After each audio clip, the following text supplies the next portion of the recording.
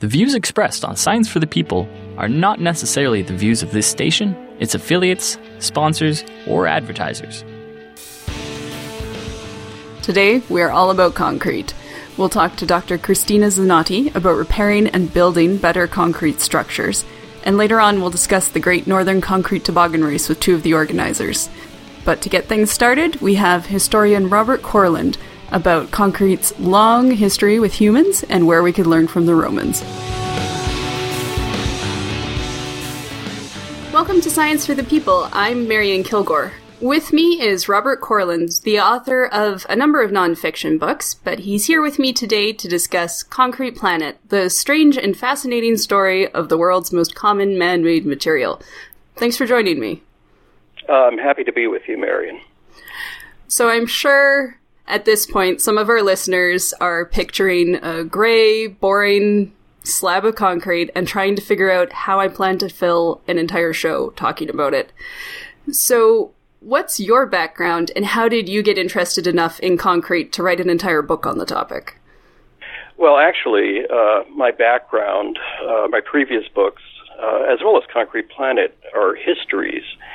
And when I first mentioned to friends that I was going to write a book about the history of concrete, they thought I was kidding. And, yeah, sure, no, really, what are you writing about? And I said, no, it's a really fascinating story. And it affects all of us, because if you look at the world today, we build our buildings, sidewalks, dams, bridges, everything with concrete. And it was a technology that was perfected by the Romans, and then the technology, along with many others, were lost after the fall of the Roman Empire. And today it's very, very ubiquitous. In fact, it's the most common man-made material in existence. How it affects all of us is that there's two differences between Roman concrete and modern concrete. Roman concrete can last thousands of years. We have a number of Roman buildings that are still standing that are doing just fine. But modern steel-reinforced concrete, on the other hand, has less than 10% of the, perhaps 5% of the durability of Roman concrete. And the reason for that is that we put steel rebar in it, and eventually, through cracks or joints, moisture gets to the concrete, and the rebar expands. Imagine a root under a sidewalk, and as the tree grows, the root elevates the sidewalk and warps it. That's what happens when corrosion occurs on steel rebar. While it's being destroyed, it destroys the concrete around it. And so the lifespan of modern reinforced concrete is between 40 and a little over 100 years, perhaps 150 under ideal circumstances. Now, what this means is that we're constantly having to rebuild buildings, roads, sewer lines, and spending billions and billions of dollars, in fact, collectively trillions of dollars, rebuilding our infrastructure for each generation. It's nuts. The ancients could make structures that lasted centuries, but we can't even build roads that last a few decades. So we really need to address this problem, and no one's really interested in tackling it, unfortunately. So you mentioned that the Romans had concrete, but I think a lot of people may not realize just how ubiquitous concrete is in our modern world. You mentioned sewer pipes, which I suspect a lot of people don't realize are made out of concrete in certain situations. So what would today's world look like without concrete? It would look like the 19th century. If you take look at a photograph of a city in the 19th century, that's what our cities today would look like without concrete. Now, concrete took off at the beginning of the early 20th century because it was promoted as being much more economical than brick construction. Back in those days, a solid building was a brick building, and it was more economical. You could do it quicker. And so in the matter of just a few years, no one was building brick buildings anymore. They were switching to reinforced concrete. Now, the advocates of reinforced concrete made claims about the material that just weren't true. One, that it's a forever building material, and they would point to the old Roman buildings and see, it can last centuries. Well, it doesn't. They also said that it was earthquake-proof. In actuality, more people are killed in concrete structures than any other kind of structures in an earthquake. A brick building may throw off a wall. A badly built brick building may throw off a wall in an earthquake, but the wall falls out, not in, and the people remain safe inside in most cases. Whereas a concrete structure a reinforced concrete structure will shake, it'll hold together, and then it reaches a point of catastrophic collapse, and most of the people inside the building will be injured or killed. So it's not earthquake-proof. Another claim they made was that it was fireproof. It's not. Concrete, unlike brick, which is born in fire, concrete, when exposed to high temperatures for even as short as half an hour or so, will fall apart. It's called exfoliation. It just can't hold up to high temperatures. So a lot of the claims made for it made it appear to the contractors and engineers at the time that this is perfect. It's the perfect building material. Well, it's not. And so we have to figure out ways to build our buildings and infrastructure using non-ferrous rebar. In other words, rebar that doesn't have iron, isn't iron-based. And we have alternatives, but people are not adopting them. And I think it'll take a government mandate before we finally start changing things. Yeah, so, well, since we're here, let's talk about rebar and reinforcement a bit. So when structures are built out of concrete, they're not just a solid, uninterrupted slab of concrete, right? We put reinforcing bars in them. So when did that start happening, and what's the advantage of it? The reason people thought that reinforced concrete was a forever building material was that, the steel rebar was surrounded. Rebar, by the way, is short for reinforcement bar. It was surrounded by concrete, so seemingly it was, protected from the elements. The other thing was that concrete cement, when it's drying, or I should say setting, and then it goes through a curing process, is highly alkaline, and alkalinity will prevent corrosion. That was something that was known back then. So it seemed like it was a forever building material. But unfortunately, through cracking and joints and so on, moisture can get to the rebar, and once corrosion starts, it'll quickly get out of hand. And the alkalinity of concrete cement disappears after the curing process. So after a few months, the corrosion-fighting qualities aren't there anymore. So that's why we're in this situation today.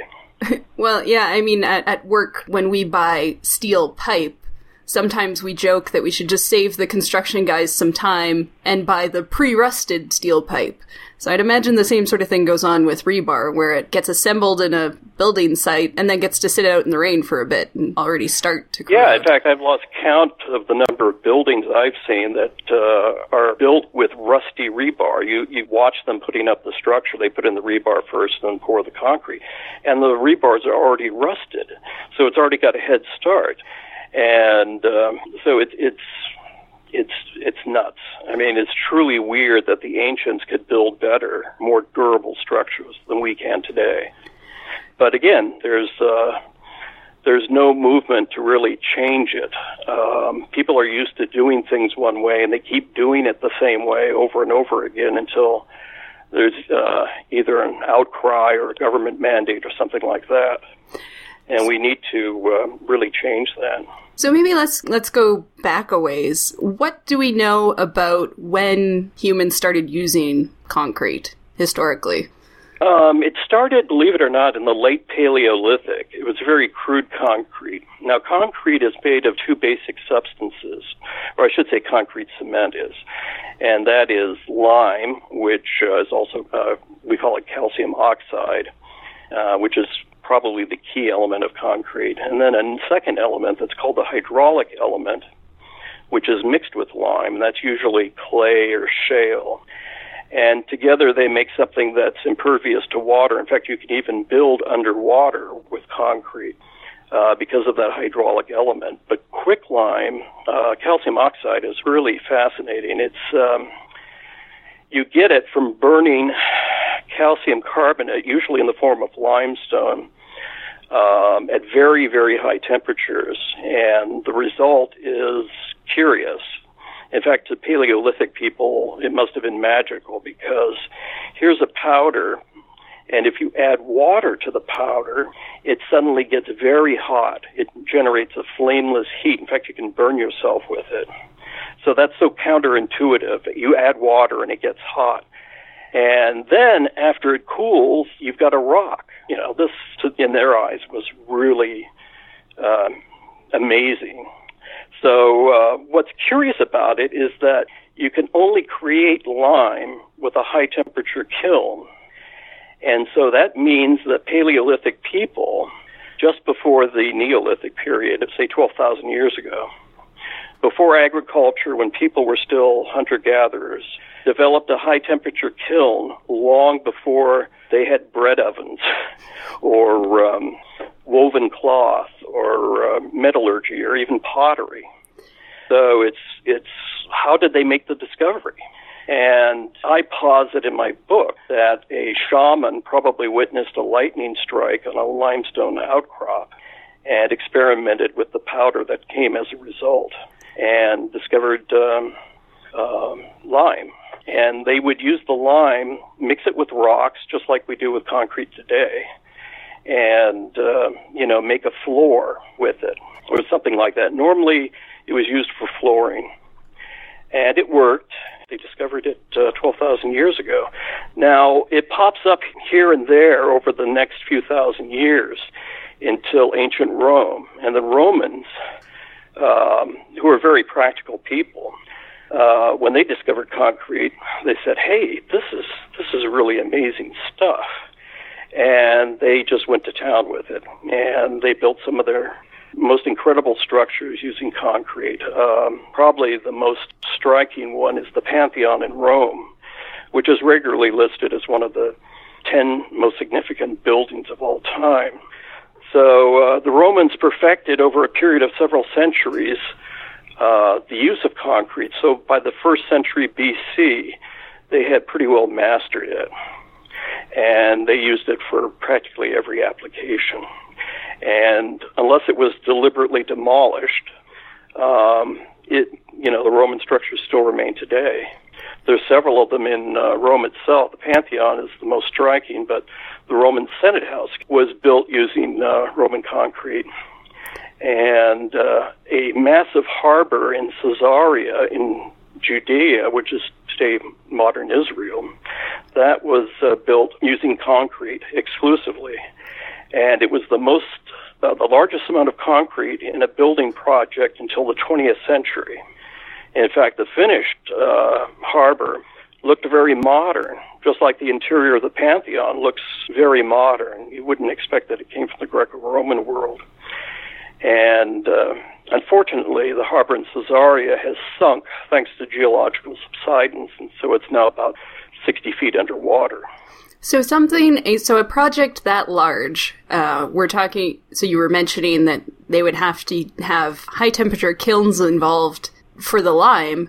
So what sort of size of project would that have been to build that harbor then? Because they would have just been burning, things like wood to heat up the lime to these high temperatures.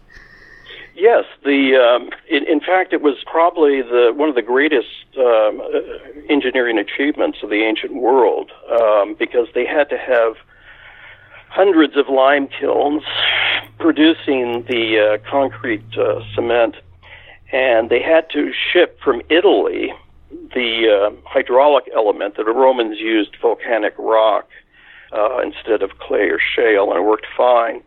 But they had to load up the equivalent of like today's super tankers with this pumice and ship it over to Judea. Then for the wood, for the fuel, and to make the forms that the concrete was poured into, they had to go up into the Black Sea and up the Danube and cut down a lot of thousands of trees and shipped them down by riverboat and by ship also to Judea. So it was a very complicated engineering process that resulted in something that it still amazes us today.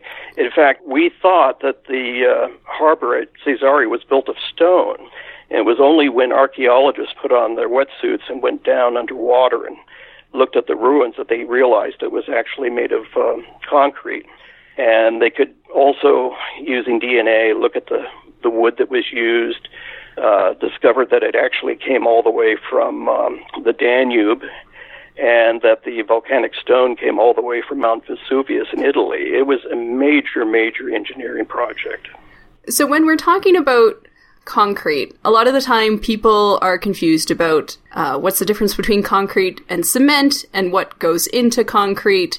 So what are the different bits and pieces of concrete that have to all get assembled for something, like the harbor to be built? Well, there's the concrete cement, which is quicklime and kilned clay mixed together.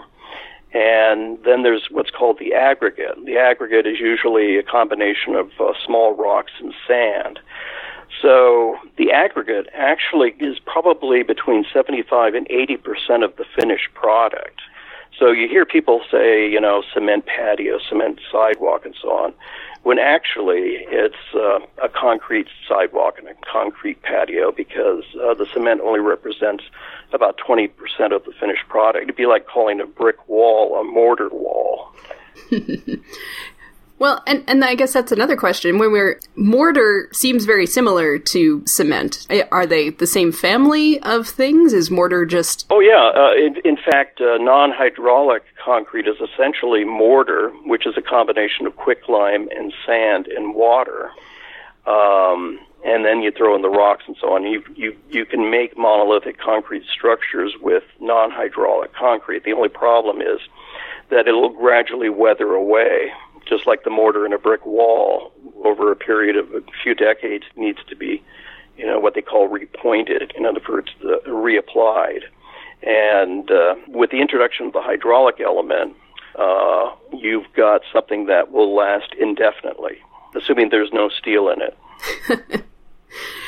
So people might not necessarily think of concrete as a technology that has been developed over centuries. So what would make it, in your mind, a technology? What have people done over the centuries to improve it? Well, what's interesting, which I also discovered in my research, is that the Romans knew things about concrete, how to use it, that we didn't wake up to until the second half of the 20th century. Among the things that the Romans did was they compacted the concrete after they laid it down. And this was to remove any air cavities and to make it as solid as possible. We didn't start doing that until the 1980s. The Romans also didn't use any ferrous reinforcement. Now, a lot of people think, well, that's because they didn't think about it. They didn't put two and two together and realize that rebar was, would make it much stronger. And I don't know that that's true, because the Romans and the Greeks did use reinforcement in their masonry structures, but they did something very interesting. They used these things called H-clamps that would fit between the blocks of masonry, embedded in one and then into the other, so they would hold them together. But they either made the H-clamps of bronze, which doesn't have corrosion issues, or if they used iron, they coated it with lead. And essentially, they galvanized it, which is something we do with rebar today. In some instances, we coat it with a layer of zinc, and this helps put off corrosion. Now, the Romans probably, and this is my opinion, it's not a universally held opinion, probably thought that iron and concrete don't go together and just avoided using it entirely. So they would fashion structures that didn't need iron reinforcement. So they always used concrete, for instance, in making arches or domes or vaults. in which the stresses were, drained off to the compressive components of the walls, or the load-bearing components of the walls. And this is why the Roman concrete structures have lasted so long, is that, one, they knew how to use it, and two, they avoided using any ferrous-based reinforcement. So they made sure that all of their structures, basically, the concrete was always loaded so that it was getting pushed as opposed to pulled apart. Yes, there's when you're doing a dome or an arch, you've got compressive forces that are transferred to the legs on each side of an arch, for instance, or to the walls if you're doing a dome. And you've got compressive forces because concrete is very, very heavy. And you've also got lateral forces because a arch and a dome tend to push out as well. And they overcame that with, using very thick walls, for instance, to dissipate some of that energy. And, for instance, in the Pantheon in Rome, they have surrounded the dome, the lower half of the dome, with several rings of bricks, which took care of the lateral forces as well. So they really knew what they were doing. And we have alternatives today. We have carbon fiber rebar. We have something called fiberglass reinforced polymer rebar. And we also have something called bronze aluminum rebar. Now, bronze aluminum is very interesting because it's an alloy that's as strong as the mild steel that's used in today's rebar, and yet doesn't have any corrosion issues. Now, it would mean that the building would cost a little bit more to build, but at least it would last much, much longer. So we can have our cake and eat it, too. We can use reinforcement, but we just have to eliminate the steel from it. So in terms of maintaining modern concrete structures with rebar, I mean, shouldn't we just be able to patch cracks when they appear? Or is that's just buying extra time rather than fixing the root of the problem? Well, it's worth buying extra time. We've improved the methods a bit. For instance, we can use ultrasound equipment to run over the concrete surface and look for corrosion that's just starting. And if you find it, you can hack away the concrete, brush off the corrosion with a wire brush, and then patch it with some fresh concrete. And that does the trick, but as you've probably seen with a few concrete structures, they're just full of patches, and it's a stopgap measure. They call it patch and pray, and that's very evocative, and that's essentially what we're doing. We're just putting off the inevitable, because there are places in a reinforced concrete structure where you can't easily reach. Yeah. Well, and it's sort of funny to me because we have, I've seen things like steel bridges that, have been repurposed for a few different modes of transportation, and they're going on 100 years. Steel bridges are wonderful because the steel is exposed. It requires minimum maintenance. You just paint and repaint the steel. Occasionally you sandblast it off and put fresh paint on. That's why the Golden Gate Bridge is in wonderful shape, is that, we've been able to easily maintain it. The steel's there. You can see where there's any trouble spots. Whereas with reinforced concrete, it's often you don't know what's going on or where it's happening. So then, By the way, I should say something. I've recently looked at some old reinforced concrete structures that are still with us today. They're a little over a century old. Thinking of the Ingalls building in Cincinnati, Ohio, the Church of Saint Jean de Montmartre in Paris, and some of Frank Lloyd Wright's walls. And I asked myself, why are they still around? Because they're over a century old, and that's really getting old for reinforced concrete. Well, what these buildings have in common is that they're clad in brick. So that's another possibility. You could take a reinforced concrete structure, cover its surface in brick or tile, and you've added an extra layer of protection, plus it probably looks a lot better, too. So that's something that we could do if we absolutely had to use steel. But again, it would cost a little bit more, but in exchange, you would have a building that would last much longer. So then, with this discussion we've been having about sort of the weaknesses of using rebar to make concrete stronger. Steel rebar. Yes, steel rebar. Fair enough. The rebar that will rust and expand in volume thereby cracking your concrete. So I guess, can concrete be a sustainable building material? Oh, yeah. Just get rid of the steel, or if you have to use steel, clad the building with an extra layer of protection in the form of tiles or bricks. For instance, the Sydney Opera House, you can imagine those beautiful, huge concrete shells. Well, on closer inspection, you'll see that they're completely covered in ceramic tiles. And, the Opera House is over 60 years old, and which is getting long in the tooth for reinforced concrete, but it seems to be holding up pretty well.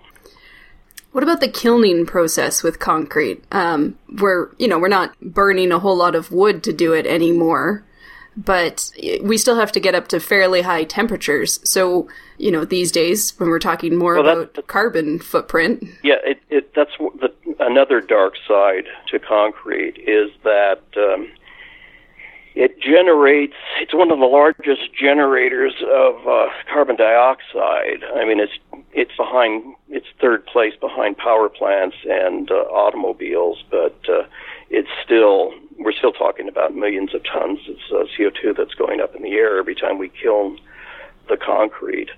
So that makes it doubly insane to have to build a concrete structure made with steel that has to be replaced every 50 to 100 years, because you're throwing more and more CO2 in the atmosphere by replacing, that infrastructure component or building.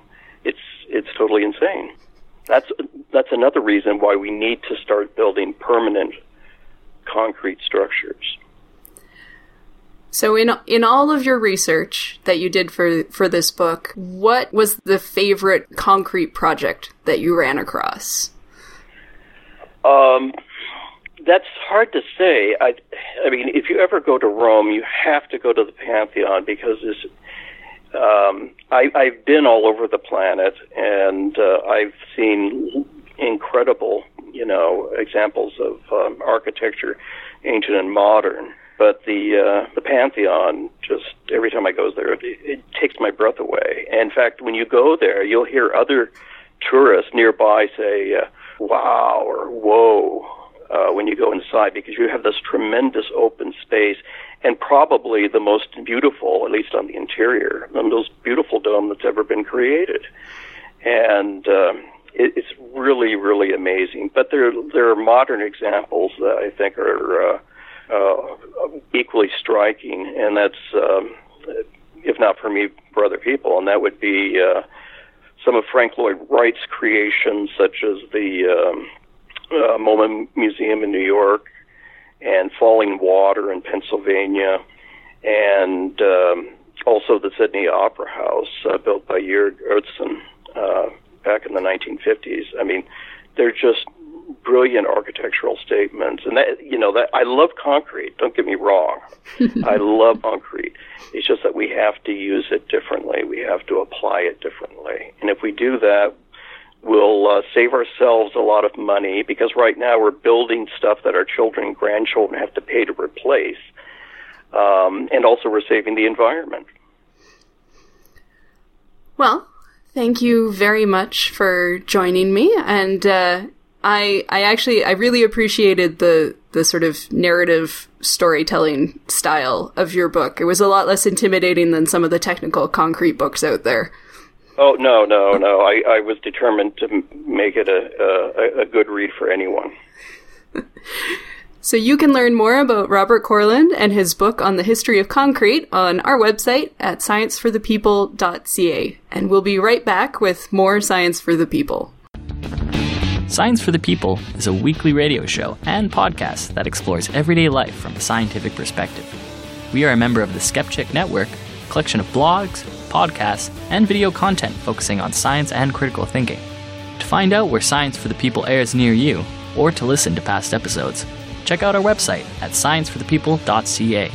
You'll also find links to support us at Patreon, to connect with us on Facebook and Twitter, and to subscribe to the podcast in iTunes. And now, back to the show. Welcome back to Science for the People. I'm your host, Marianne Kilgore. Joining me is Dr. Christina Zanotti, an assistant professor in the Civil Engineering Department at the University of British Columbia. Her research is focused on developing construction materials that are structurally effective, sustainable, and compatible with social and physical environments. And her current projects are focused on alternative cementitious materials, infrastructure repair, and construction for sustainable communities. So thanks so much for joining us today. Thank you for having me, Marian. So right off the bat, I think it's probably good to get people on the same page with why the repair of damaged concrete is such an important problem. So what's damaging our concrete in the first place? Okay, that's a question which I could take an hour just to answer this part. So I believe you already made two very important questions. Why? The first one, why is it important to repair? And the second one, why does it deteriorate?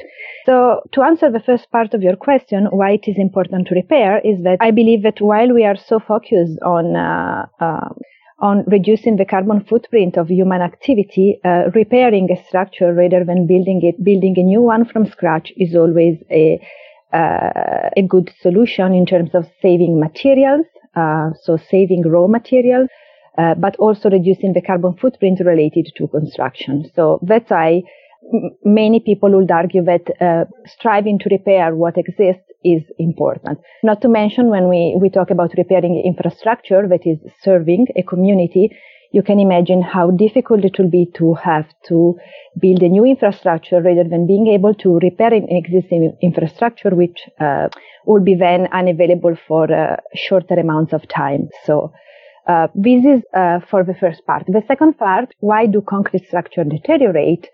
Well, there are several factors that affect reinforced concrete structure deterioration. So one of them, which I think is evident to everyone, is the corrosion of the steel rebar. So, and this corrosion is affected mostly by environmental attacks. So, concrete per se is actually the perfect material, or the almost perfect material to put around a steel rebar, because concrete create a high alkaline environment for the steel rebars. So it has a quite high pH of more than 12. So the problem is that due to different types of chemical attacks, which I won't explain in detail, but probably many people already know, one of them is chloride attack, the other one is reactions with carbon dioxide. The passive barrier created by concrete around steel is basically undermined and reduced, and therefore concrete rebar corrosion can be initiated. So that's one problem. Another problem is the deterioration of concrete itself. And even here I could mention 10 different reasons for which concrete deteriorates. One could be the loss of water to the environment, which creates dry and shrinkage. Another one is the effect, for example, of the freezing water in concrete. As everyone knows, when water freezes, it expands, and if this water is filling the pore of concrete, this expansion will create deterioration of concrete. And there are also more chemical deteriorations. So all of these factors together are the ones that make our concrete structure look not so good after sometimes 10 years, sometimes 1 year, sometimes 50 years. So what sort of buildings and structures are most harshly affected? Well, or does it vary wildly? No, there are specific factors that can be considered. So first of all is the environment. So if you have a very hot weather, you will need to consider that the high temperature can create cracking of concrete at early age. If you are in a very cold environment, you really need to consider the effect of freezing and thawing. If you are by the seaside, you will have to consider the effect of sulfate attack from the seawater.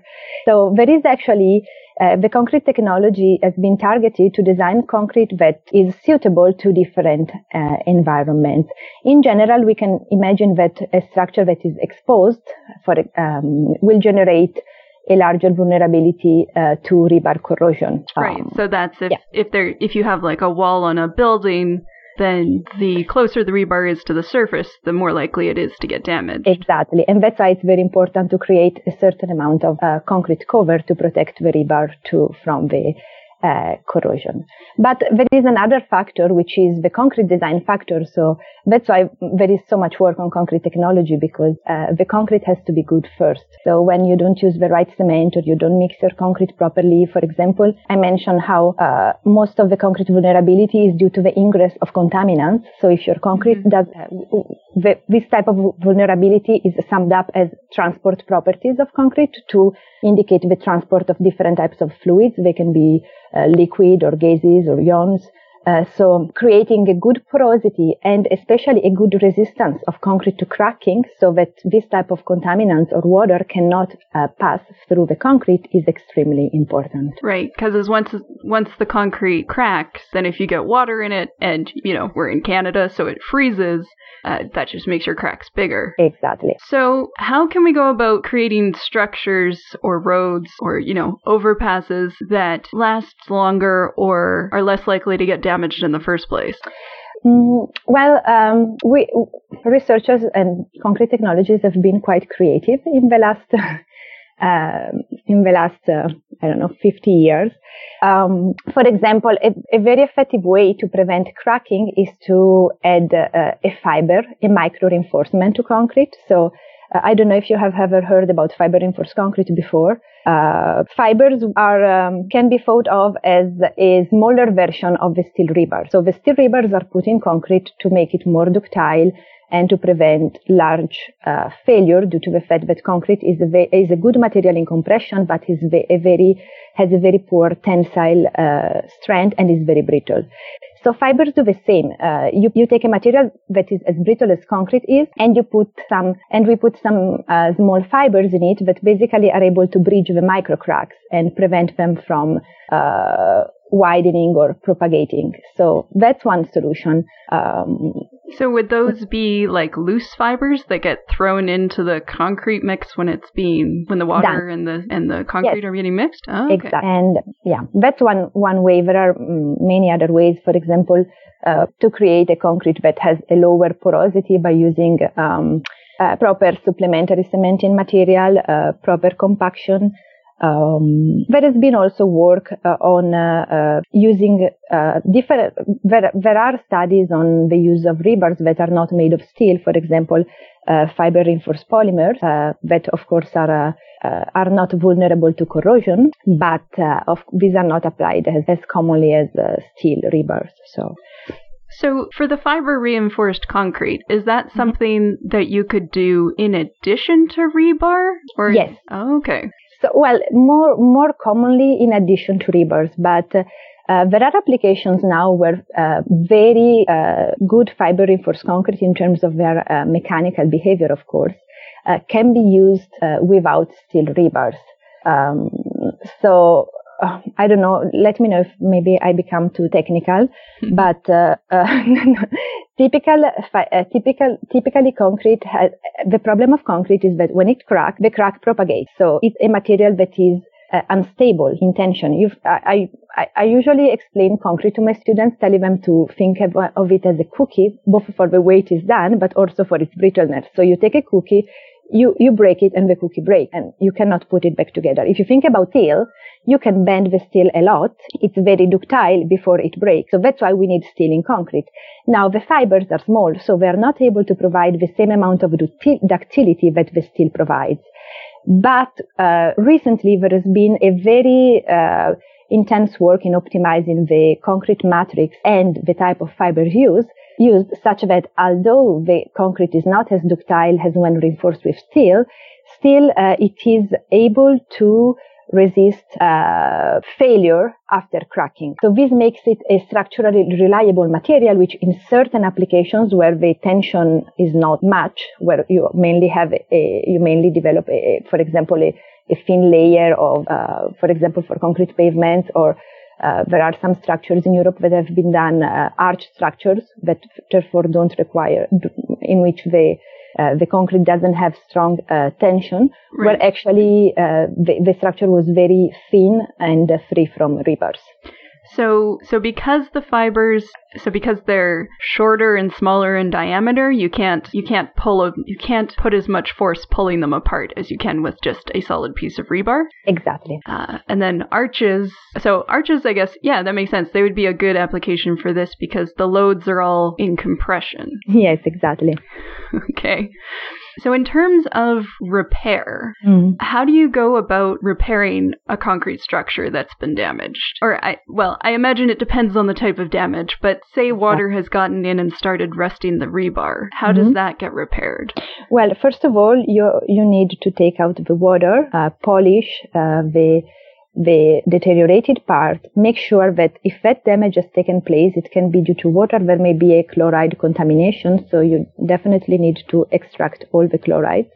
And then you can apply the repair material, a new layer of repair, making sure that the repair material is actually compatible with the existing structure. That's the most fascinating and challenging part of designing a repair.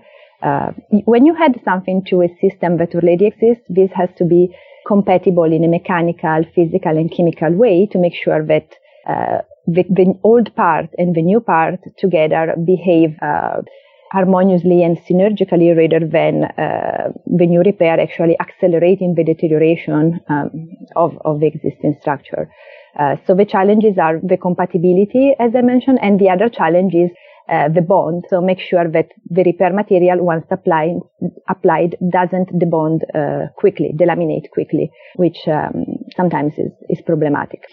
So you have to have a pretty good idea of what was done originally to build the concrete in the first place.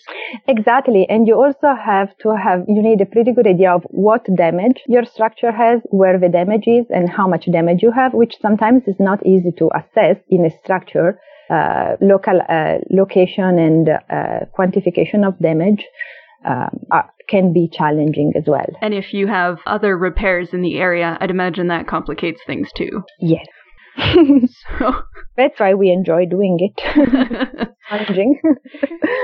In the news, occasionally we hear about historical buildings that are getting refurbished and repaired, and the price tags for those seem to be fairly high. So is it generally economical to repair buildings, or is it one of those things that it's easier to do early on but progressively more complicated the longer you leave it? Well, it depends on the amount of damage, on the quality of the building. So if we talk about some historical heritage buildings, you cannot really quantify the value of the building. An historical heritage building is considered invaluable. So rehabilitating or repairing the building is considered culturally necessary. If we talk about the average house, well, sometimes it may not be worth it, but what we could do to avoid having to keep destroying and rebuild is to start thinking about durability, maintenance, and repair the day we make the new building. So make sure that there is a maintenance plan and that the materials adopted are durable, so that with time, the maintenance and the repair of the building is sustainable. The problem is that making a building that in the long run will be more easily and better maintained requires a larger investment in terms of quality of materials and design at the beginning of the construction. So sometimes such choice is not perceived as the most convenient, although in the long run it will be. So what are some of the challenges in getting new materials or new repair or construction techniques into use by the construction industry?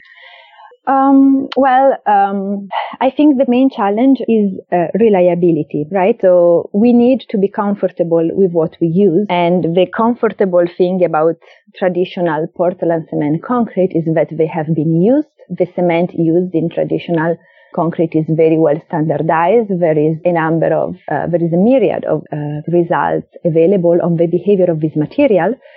So we know what we are using and we are comfortable with the way it's going to behave. When you use something new, many properties are unknown. There is less comfort with the placement methodology. There is less confidence in something that is not known. So I think, the challenge is the lack of material available in terms of mechanical behavior or reliability of the material itself. Yeah, so people are familiar with building and mixing concrete in a particular manner, and they need to get comfortable with a change to that methodology. Yeah, especially, yes. Although I have to say that I'm seeing this is a very good time where, for example, I know you were interested in talking about low carbon footprint concrete. And this is such an exciting time from that point of view, both in not only academics, researchers, but also the industry is very much engaged and interested in developing new types of concrete, and I think there is a number of interesting research and also applications going on from this point of view. So I'm actually very optimistic because although it takes time, I can see how with time these technologies are being applied. Of course, initially they're applying at a smaller scale, but I can see how eventually this could become a larger scale application. So what sort of new research are you most looking forward to seeing become commonplace? Well, I believe alternative cementitious materials are an extremely interesting. If we talk about low carbon footprint concrete solutions, I'm thinking about alternative cementitious material. If we go back to durability and repair, I think there is a lot of exciting work right now on nanotechnology, self-healing, self-sensing concrete. This is also, I think, and this will be applied very soon as the technology, some is already being applied and more is coming.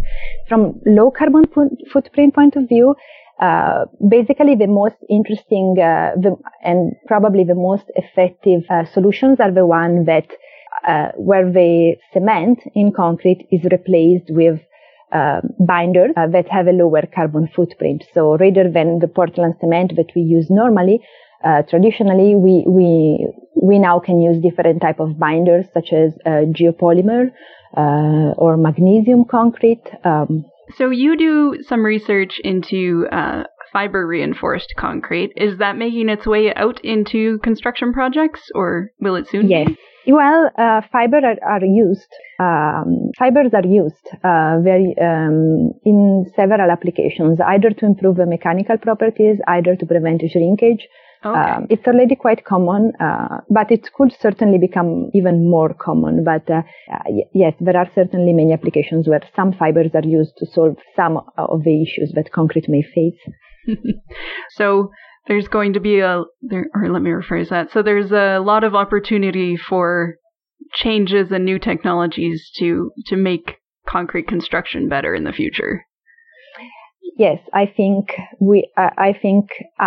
as I told you, I'm probably optimistic, but I think that as we move forward, we're looking for more specific, for featured materials, featured solutions, and these require higher and better technology. Yeah, fair. My answer would be yes. I don't know if everyone agrees with me, but yeah. Well, thank you so much for joining me. I appreciate it. Thanks for having me. You can learn more about Dr. Zanotti and her research on our website, scienceforthepeople.ca. And we'll be right back after this with two of the organizers for the Great Northern Concrete Toboggan Race. Every week on Science for the People, we take the latest in scientific progress and relate it to people, our friends, our families, our communities, and our society. And we give researchers, authors, and journalists the time to talk in depth about what matters to them. If you love science but aren't satisfied with sound bites, join us again next week for Science for the People on your local radio station or anytime online at scienceforthepeople.ca. Welcome back to Science for the People. I'm Marian Kilgore, and I'm here with two of the organizers of this year's Great Northern Concrete Toboggan Race. First is Andrew Tefts, a graduate student in engineering training at the University of Manitoba and vice president of logistics for the race. And we have Dave Barchin, a professional engineer and vice president of communications. So let's start at the absolute basics for anyone who isn't used to snow. What is a toboggan, and what do they traditionally look like? Toboggan is anything you ride and slide down a hill. It's usually long and flat with a little curve at the front. Anywhere from 1 to 5 people. Yeah, basically a cross-section kind of like a candy cane, and then extruded maybe a foot and a half wide. Generally made out of wood, but obviously we are pushing the boundaries of that a little bit. Right. So what's the point of the Great Northern Concrete Toboggan Race? Well, I think it was kind of developed as an answer to the concrete canoe competition that happens down in the States, where they construct a canoe out of concrete. But since we have we're kind of lacking on our open water up in the north here, we had to resort to other means to come up with creative concrete mixes. Mm-hmm. So I imagine that concrete is a fairly challenging material to make a toboggan that slides down an icy hill on. So what sort of challenges does concrete run into when you're trying to do that with it? Well, you have to pour it. It sort of comes in a liquid state, but it's pretty sticky and full of gravel, to put it simply. So shaping it can be a little difficult if you're trying to do a complicated curved shape. Other than that, it's extremely heavy, which can present some problems when you're trying to get up the hill. Yeah, you got to come up with the right profile on your skis. As Tefts was saying, you got to have a nice contour to ensure that your toboggan will go straight. But you also need to distribute that weight properly so that you don't dig in too much and prevent yourself from moving at all. So do the concrete toboggans these days look like the traditional candy cane shape, or have they changed over the years? Well, the very first concrete toboggan races back in the 70s, they very much resembled your traditional toboggan, sort of a big slab of concrete that a couple of people would ride down on. A couple of very brave people. No steering, no brakes.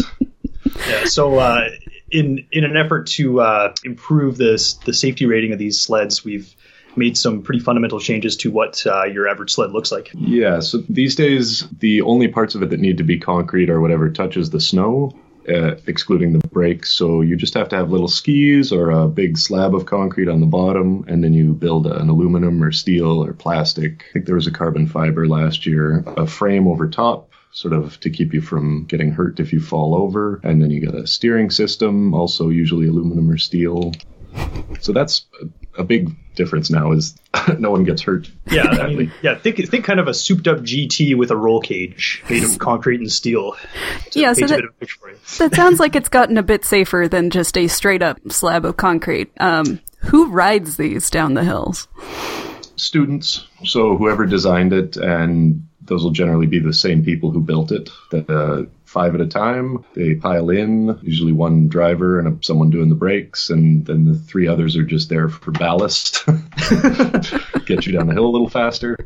Yeah, so we have participants from all over Canada and the States who participate in this thing. It's all engineering schools who have developed a program to put together kind of this project management type project to design and build and then race these sleds at a different city every year. So this year, of course, it's in Winnipeg, Manitoba.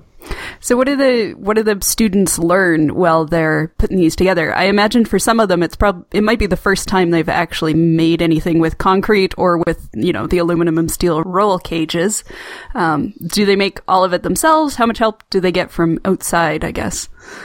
I think it varies a fair bit team to team. Some teams will build everything themselves. They'll do their welding, pour their concrete. Some teams have a little more, slightly more complicated designs, and they might send it to a fab shop of some kind. But they do a lot of the construction themselves, which is, I think, the reason this competition is so great. Is it is a chance to sort of put your education to good use and actually see what goes into building something before you get out into the real world. Is there a lot of... Do teams come up with their own special concrete mix, or are they pretty straightforward concrete pours usually? Teams are always coming up with these great new concrete mixes. We had one year, there was a team, their theme was lifeguards, so they made a concrete that floats. Oh. As opposed to sinking quickly, which most concrete would do. So they used styrofoam balls instead of gravel, which made it very light instead of the typical concrete mix. Well, yeah, the nice thing about this competition is that it allows teams to get creative with their mixes, right? Like you don't necessarily need to worry about building a road or something out of this stuff. If it fails, it's disappointing, but it's not the end of the world. So it allows the students to take some chances and kind of work outside of the traditional box that you would be pulling your aggregates in your mix from. And there's been a lot of really great stuff in the last few years on environmentally sustainable mixes. So using fly ash, silica fume, some teams have started using gray water as their water to mix with the cement. So that would be, water that's being used, to wash dishes or something like that, where you wouldn't want to drink it, but it doesn't have too much going on with it. Yeah, it's not hazardous, so to speak, but if it accumulates in a lake, it can be a problem. So you guys have both been working with the race for a few years. So what did you learn making your first concrete toboggan? Learned a lot about what really goes into pouring concrete. It's sort of thrown off as a given in classes sometimes in civil engineering. You'll get someone to pour this concrete and that'll be all good. So it's great to get your hands into it, to see your own designs fail, and then a month later see them not fail is it's a great thing for any student. So to get that experience of really designing something and putting it through the ringer. Oh yeah, and it's a great opportunity as well to work as a team and need to rely on other people to hold up their end of your project, and because you end up kind of under the gun in the last few months to really experience what a stressful project can be like and have your team kind of pull through together. And even as Tess was mentioning before, on a more kind of philosophical level, you do have some skin in the game, so to speak, right? Because you're going to be riding this thing down the hill. So I think that counts as literal skin. Yeah, literal skin in the game, right? So very very seldom do you see that as any kind of project manager. Often you do a project, you walk away, but this, if you've taken any risks or anything new, right? You have to sort of stand by your design quite literally and ride down the hill in this sled that you've put together. Do you have a favorite story from the race over the years? Well, there's an infamous case.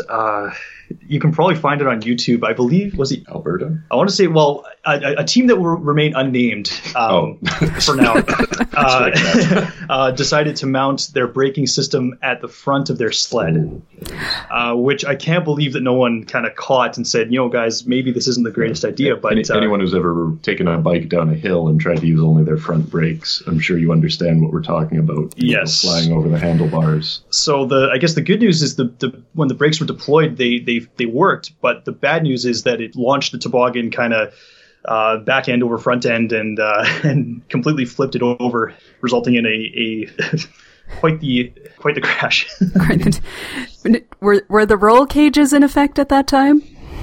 I believe they had a roll bar on the sled. Like no one was badly injured in that crash, but it's not unheard of to see a few broken bones due to failure of brake systems, but that's something we do try to avoid. With the roll cages, we have some teams have seat belts in there as well, and of course everyone in the sled has a racing helmet on. So it's about as safe as you can make riding a 350-pound concrete sled down a hill. That's a fair statement.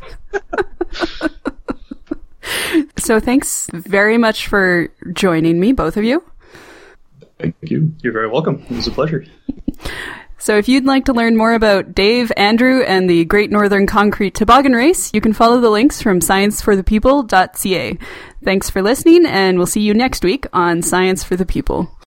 Science for the People is produced by Rochelle Saunders and edited by Ryan Bromsgrove. Helen Quivalon is our publishing liaison. We get research help from Josh Witten and consulting support from Desiree Schell. Our frequently seen guest hosts are Marion Kilgour, Anika Hazra, and Jessica Yaros. Our theme song is called Binary Consequence, and it was written and recorded by Fractal Pattern. Science for the People is entirely listener-supported. You can find us on Patreon, where you can support us with monthly donations in any amount, or you can send us a one-time donation in any amount via the donate page of our website. Science for the People is created in partnership with the Skepchick Network, a collection of blogs, podcasts, and video content focusing on the intersection of science, popular culture, politics, and social justice. You can find out more about Skepchick at skepchick.org. The show is hosted by science news writer Bethany Brookshire and me, Rochelle Saunders.